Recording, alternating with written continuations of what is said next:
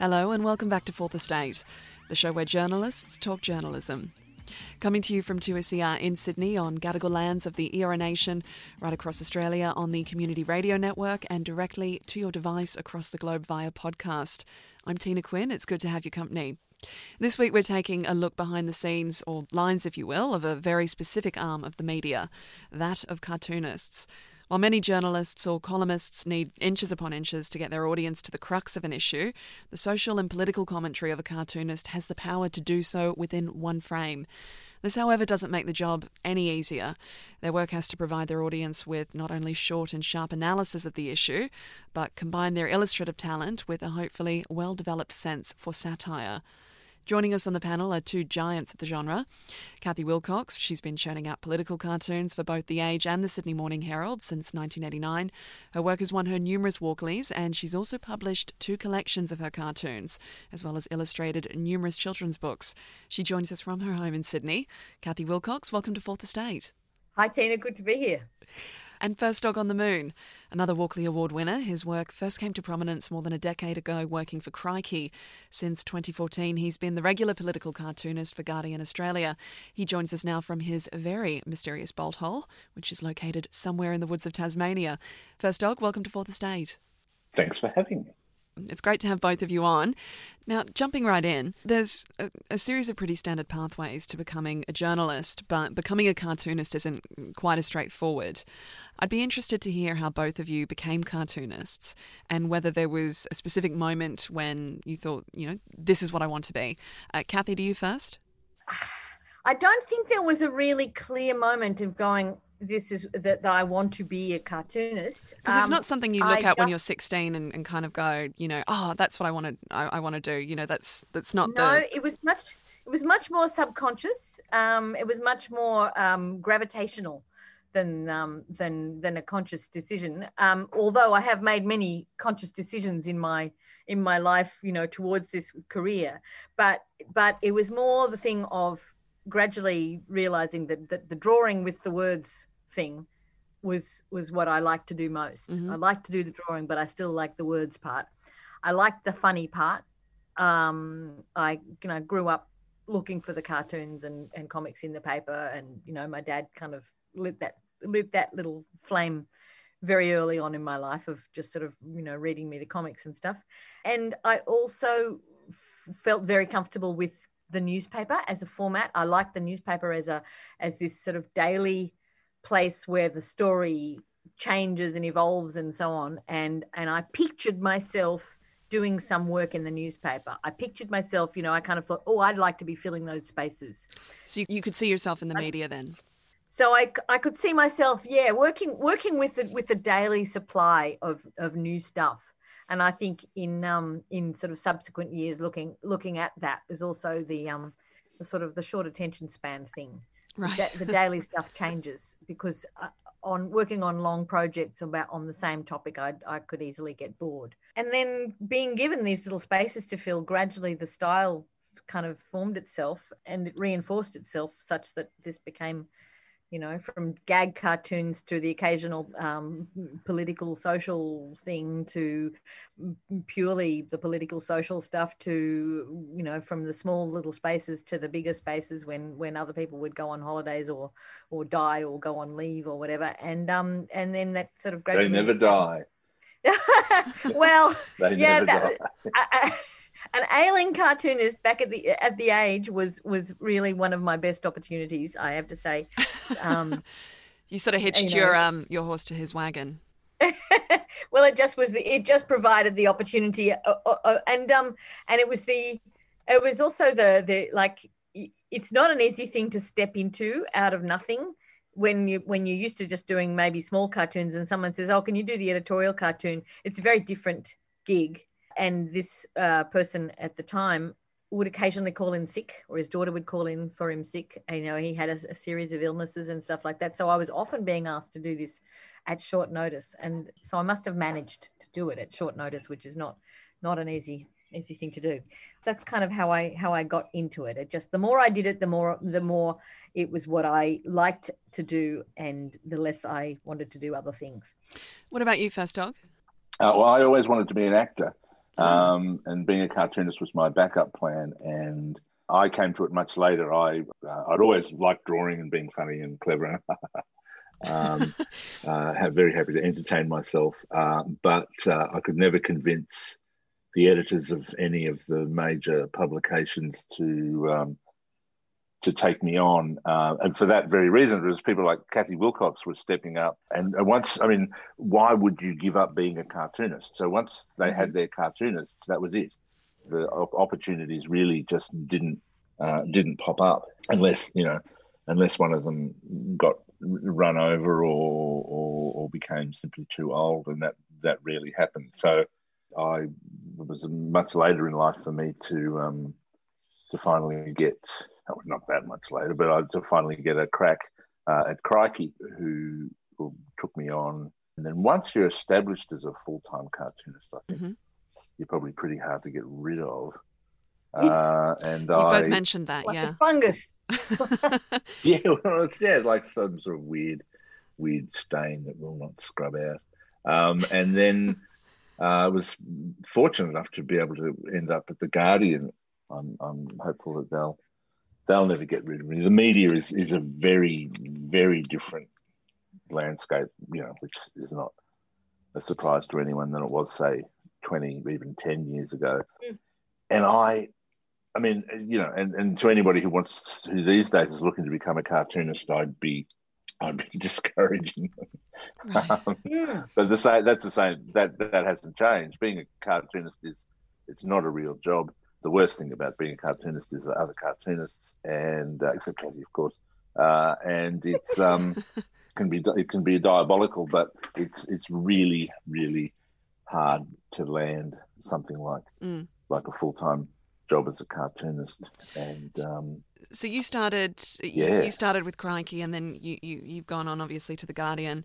And Kathy, you've always been with Fairfax? Yeah.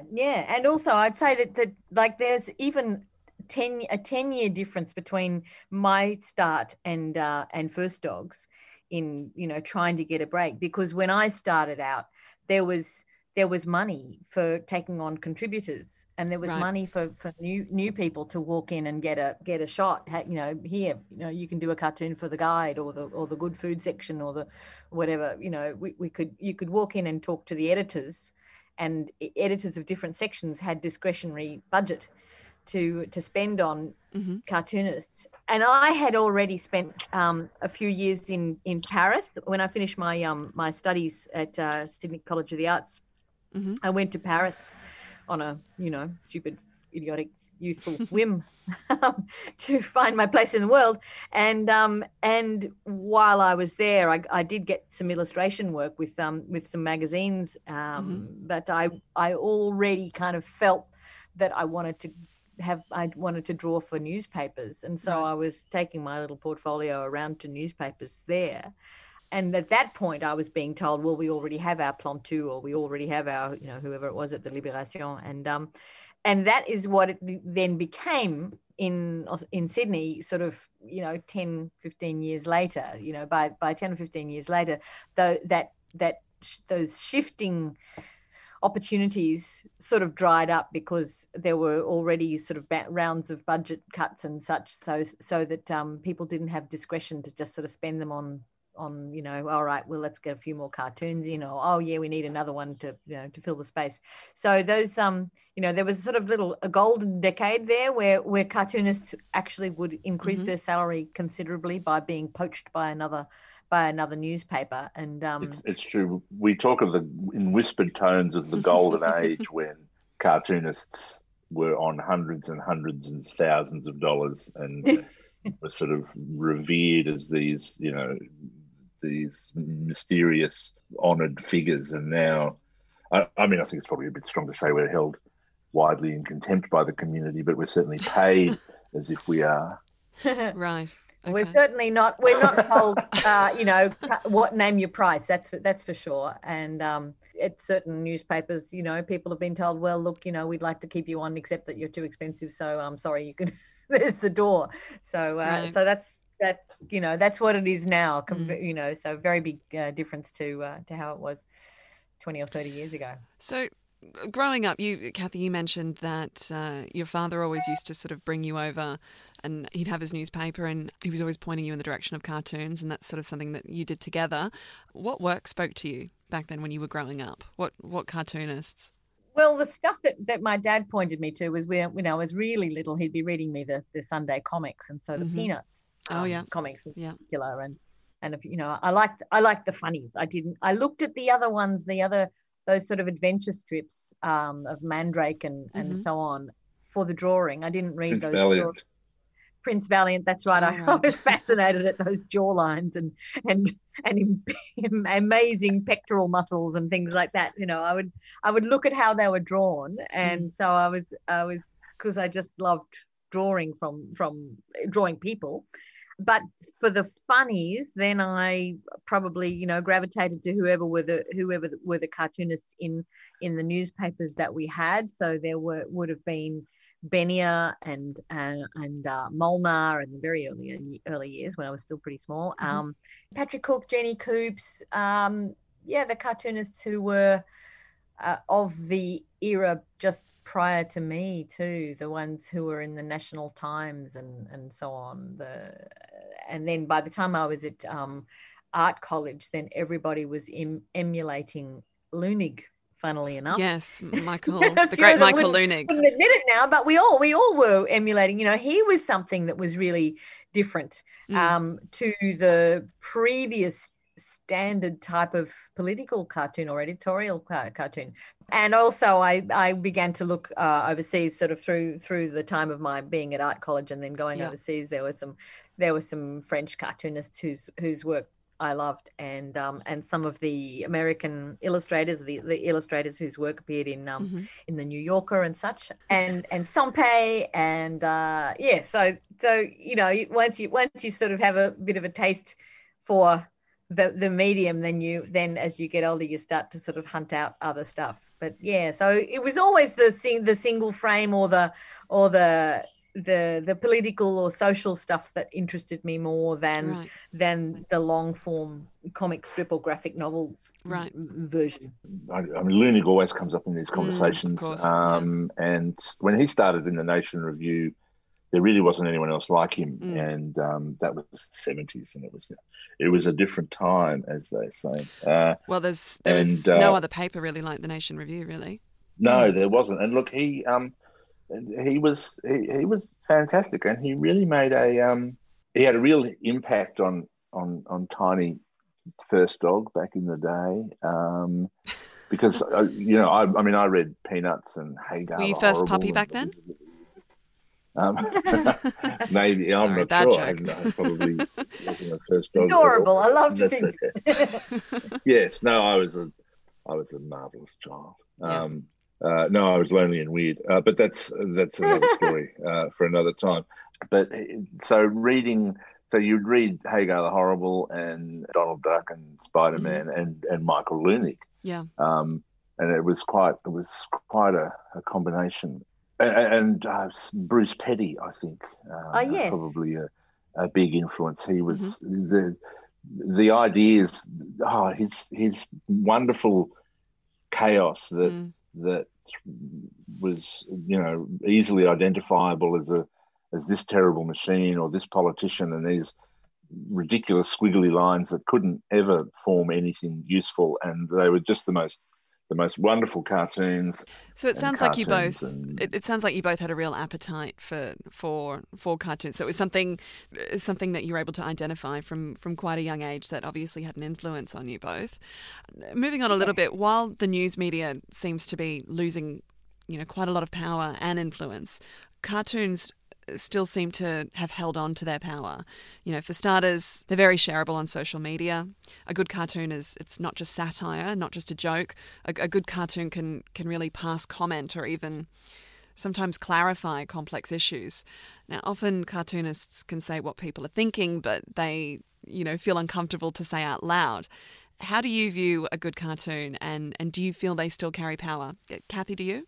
Yes, they do carry power, and I always think that the proof that they carry power is that there are countries and regimes where removing the cartoonists from currency is kind of one of the main things that the powerful would want to do. We live in a society where most people can read the caption and read the story and stuff, but in societies where there might be a lot of people who are deprived of an education, to be literate, then they can read a cartoon, and especially if it's not a wordy one like First Dogs or Mine, they can read a cartoon and have a sense of what's going on, and have a sense that it's not the same as what the leaders are saying. And so so cartoonists are powerful and dangerous in that way in various places, and in places around the world they are endangered because they're troublesome.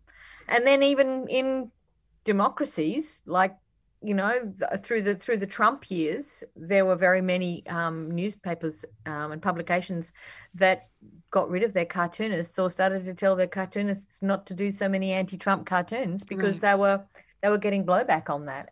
So that kind of showed that the ultimate thing that a cartoonist can do is ridicule the powerful. Right. And once the powerful are ridiculous, they cease to have power. That's the thing that cartoonists do. That's the power that cartoonists do have. But at the same time, people consume cartoons without necessarily understanding that. So they they want to be able to see the cartoons, but they kind of don't appreciate the structure that is required to keep a cartoonist going. So they would like to be able to have the cartoons to share, to say, oh, look at this one, but they're not going, okay, so somebody actually had to live in the circumstances to be able to produce that work, and as well they need to be able to be supported to do that.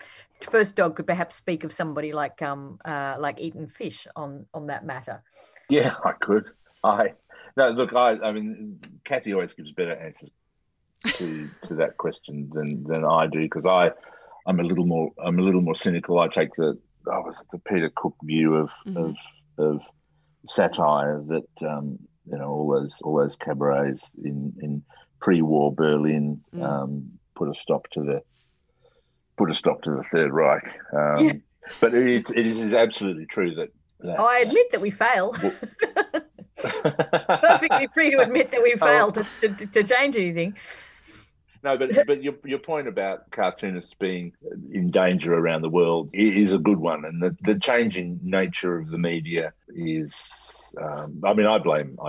There's I've got a long list of people I blame, but the cartoonists certainly aren't at the top of that list. And I hide down here in my little foresty enclave in Tasmania and produce my snide, unpleasant, overly wordy cartoons, and people seem to really enjoy them, which is fantastic. And I try to educate, and I try to do all those terrible things like amplify voices and all that sort of stuff. So take a sort of a more activist view of it. But I think cartooning, like it can be as progressive and as important or as reactionary and dangerous as any art form, really. It just has that capacity to punch through, and most cartoonists other than me have the capacity to do it in a single frame. And so to puncture that pomposity, and to upset people who are in power is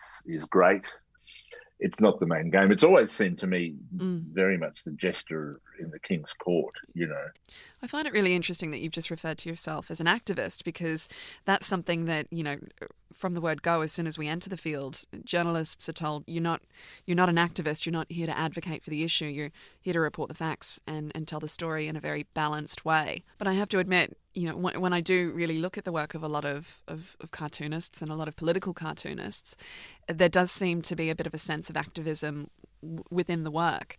What about yourself, Kathy? What do you consider yourself? Do you consider yourself an activist or an advocate, or are you a storyteller in the more traditional journalistic sense?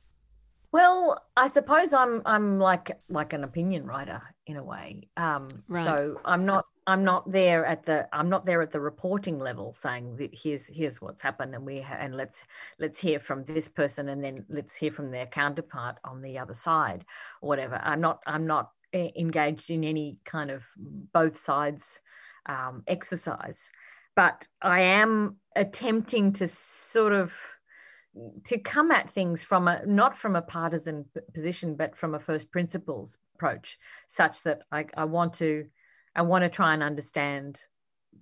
I can't help myself but see things from many sides. And so being diehard and having as the prism, I don't want to see things through one prism of saying, well, these guys are the good guys, and so I will always barrack for them or whatever. And First Dog would probably agree with me there. You can be kind of activist on issues, but as soon as you start cheering for particular teams, that becomes kind of pointless, because you're as bad as the political stooges that you're maybe wanting to criticize. Right. So I don't join a party. I don't want my stuff used. When people from parties say, "Can we use your cartoon on our poster for blah blah blah blah?" I say, "Is it political partisan, or is it party political?" No, you can't use my stuff there. If it's an issue that I care about in particular, that I have some sense of personal investment in, like, I care about the treatment of refugees and so forth. And so there's a refugee advocacy group, then I might lend my work to that. But I don't see that. I refuse to see that as a partisan political thing. I think everything now, we're living in a time, how was it put by those juice media people? Everything, they turn everything to shit. The government and the politicians, they turn everything to shit. And through this period of Conservative government, and through also the period of the Republican Trump presidency and so forth, they've been so successful at politicizing everything, such that if you say, stand up for one thing, you'll be tarred as being, oh, well, you'd say that because you're from this group or that group. And I just refuse. I just think that's a wicked game that is being played there. And I won't, and I kind of won't play it. The politicization of climate, of vaccinations and masks and provision of education and all these sorts of things, it's so damaging. And so I want to get underneath that and go, no, I still want to talk about the issue, not whether somebody is, whether saying that is a Liberal position or a Labor position or a Greens position or whatever. I'm really not that interested in the party view of things. But I do, and I don't hold back, though, on pointing to the person who is responsible for stuff. And I think that's where, if my dad might say, oh, you've been going a bit hard on Scott Morrison lately, because my dad is my parents were Conservative voting, North Shore blue tie wearing sort of, I grew up in a Conservative household of men's men and conformity and so forth. So I understand that mentality a great deal. So I sort of think, well, too bad if I'm going hard on the guy who he himself claimed that role of responsibility, so he can jolly well be responsible. Absolutely. I think a lot of people, when they take aim at certain wings of the media or certain arms of the media who do try and hold the federal government to account and say, oh, well, you're not going after the other side enough. The other side aren't in power. So it's, it's the media's job to hold power to account. So, and it would be the same, and the same discussions were being had 10 years ago when we had a Labor government. So, First Dog, as Kathy's just mentioned, the last 4 years have been an intense time to be a cartoonist. From, the material is endless. You've got Trump, you've got the ascent of Scott Morrison, COVID-19. You've never been short of material. How do you approach each cartoon, and do you have rules on how you pick your subject? Well, I usually have a conversation with my editors about what people want to read, which is one of the things that we give consideration to. At the moment, people are reading a lot about COVID and vaccines, funnily enough, because people have a lot of feelings about those things, feelings and opinions. So we talk about those things. And I take a slightly different view of the politics of the thing. I don't think we can be outside of the politics of any situation. And while when it comes to humans, I don't choose particular teams. Certainly when it comes to, furry animals and seabirds, I'm very much on their side and will always take their side. So that is in essence a partisan position. And I have to disagree slightly with Kathy that I think that the whole, and I understand where she's coming from, and that you can't just sort of wander around saying I agree with these people and I disagree with those people outside of the actual work of the cartooning that you do, because you leave yourself open to criticisms of bias, which again I don't think is a real thing, but I understand that's kind of the environment we operate in. Whereas I just go, yeah, you can all get nicked, and because I do have opinions, and some people are Nazis and some people aren't, and I'll make fun of the Nazis, and the people who aren't, well, we'll see how they go. What's important to me is that we don't sort of celebrate this idea that with Trump, the whole both sidesism thing was a really stark example of, well, you know, there are good people on that side and there are good people on this side. And there simply weren't. In choosing not to take a position on something, you're choosing to take a position. And I think you can look at any of the media reporting over the years on something even like, you know, First Nations people in Australia and how they were previously reported on and how it's reported on now. And I think what's happened is that because, and it's partly the fault of Facebook and Twitter in a good way, in that everybody gets to have their say now, and the media's had to come to terms with how they're going to deal with that. And more importantly, the right has had to come to terms with how they're going to deal with that. And clearly, the right, I think, was going to lose control of all of these conversations, because all of these people were getting together and going, hey, wait a minute, climate change is bad and racism is bad. And we need to do something about all of this and become a popular mass movement, which is the only way we're really going to save the planet. And so the right, who own everything, because it's capitalism, thank you, have gone, well, we can't control the conversation, so we're just going to blow it up. And that's what Trump was. That's what Bannon talking about, flooding the floor with shit. So basically, that's where the whole fake news thing comes from. So truth suddenly becomes irrelevant. And suddenly we have fake news. Suddenly everybody's got their own sets of facts. So when, as a journalist, you're going to say, well, I'm just going to tell the truth, and I'm only going to tell, you know, what's really happening. You might be doing that, but you're still doing it from your perspective. And it's because I remember, 15 years ago, 10 years ago, when I started as a cartoonist, I was like, no, we have to make sure that facts are what's always reported, and whenever somebody says something that's untrue in government, we need to refute it, and we need these fact-checking things like, you know, ABC fact check and all stuff, which I have to say I came up with before the ABC did, but I couldn't get Crikey to build a fact-checking unit anyway. Right. And so now you what happens is yeah, exactly. And now what happens is it's left to the cartoonist, and as soon as anything's left to the cartoonist, we're doomed. But now the government says whatever they simply like. And the media can stand up and say, well, actually, that's not true. Or they can be like the Murdoch media and go and just simply not report that it's garbage. And nobody trusts anything anymore. And so they get to do, they being the government and the people in power, get to do pretty much whatever they like. So they're winning. You know, they've done a great job. And with all due respect to cartoonists, people shouldn't be looking to cartoonists to help guide us through these difficult times, because it's only going to end in a lot of tears. There, that's a much better answer. Well, okay. Well, on that sobering thought, look, Kathy, the media in general has a diversity problem, but cartooning, if you don't mind me saying, is even less diverse than the average newsroom. And, you know, and not just diversity, it really is a bloke's world. Does it worry you, and do you see a new generation of cartoonists coming along? I mean, you're one of the very few prominent female cartoonists within Australia that I can think of, at least.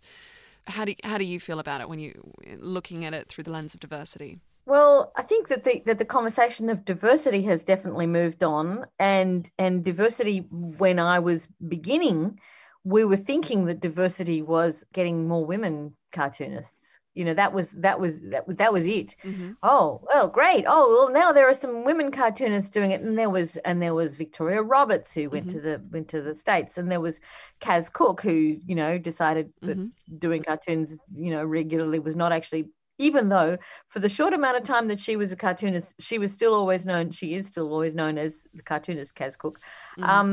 Jenny Coops, who had a fine career and who was really one of my kind of role models when I sort of stepped in. She also, a chance meeting gave me one of my first opportunities with her. Judy Horacek, who was contemporary of mine when we were both beginning, but I saw myself as quite different to her in that there was the tendency at the time was to say if you're a woman cartoonist, then you need to be writing about women's things all the time and women's issues, and I rejected that limitation at the time, and have always said no. If I'm I want to be able to talk about all things, and I don't want to always put them through the same prism. Having said that, then my life experiences inform my work and so on. So when I come now to say something about what's going on, when there's some, issues of, say, how women are treated in Parliament and so forth, I can come at it from a strong women's perspective, and more usefully so, because it's not just, well, she would say that she's a feminist sort of thing. It's like, like I think that there's some grounding in that. But the number of women cartoonists has not increased. In fact, it's been harder and harder for any woman to get a gig in it.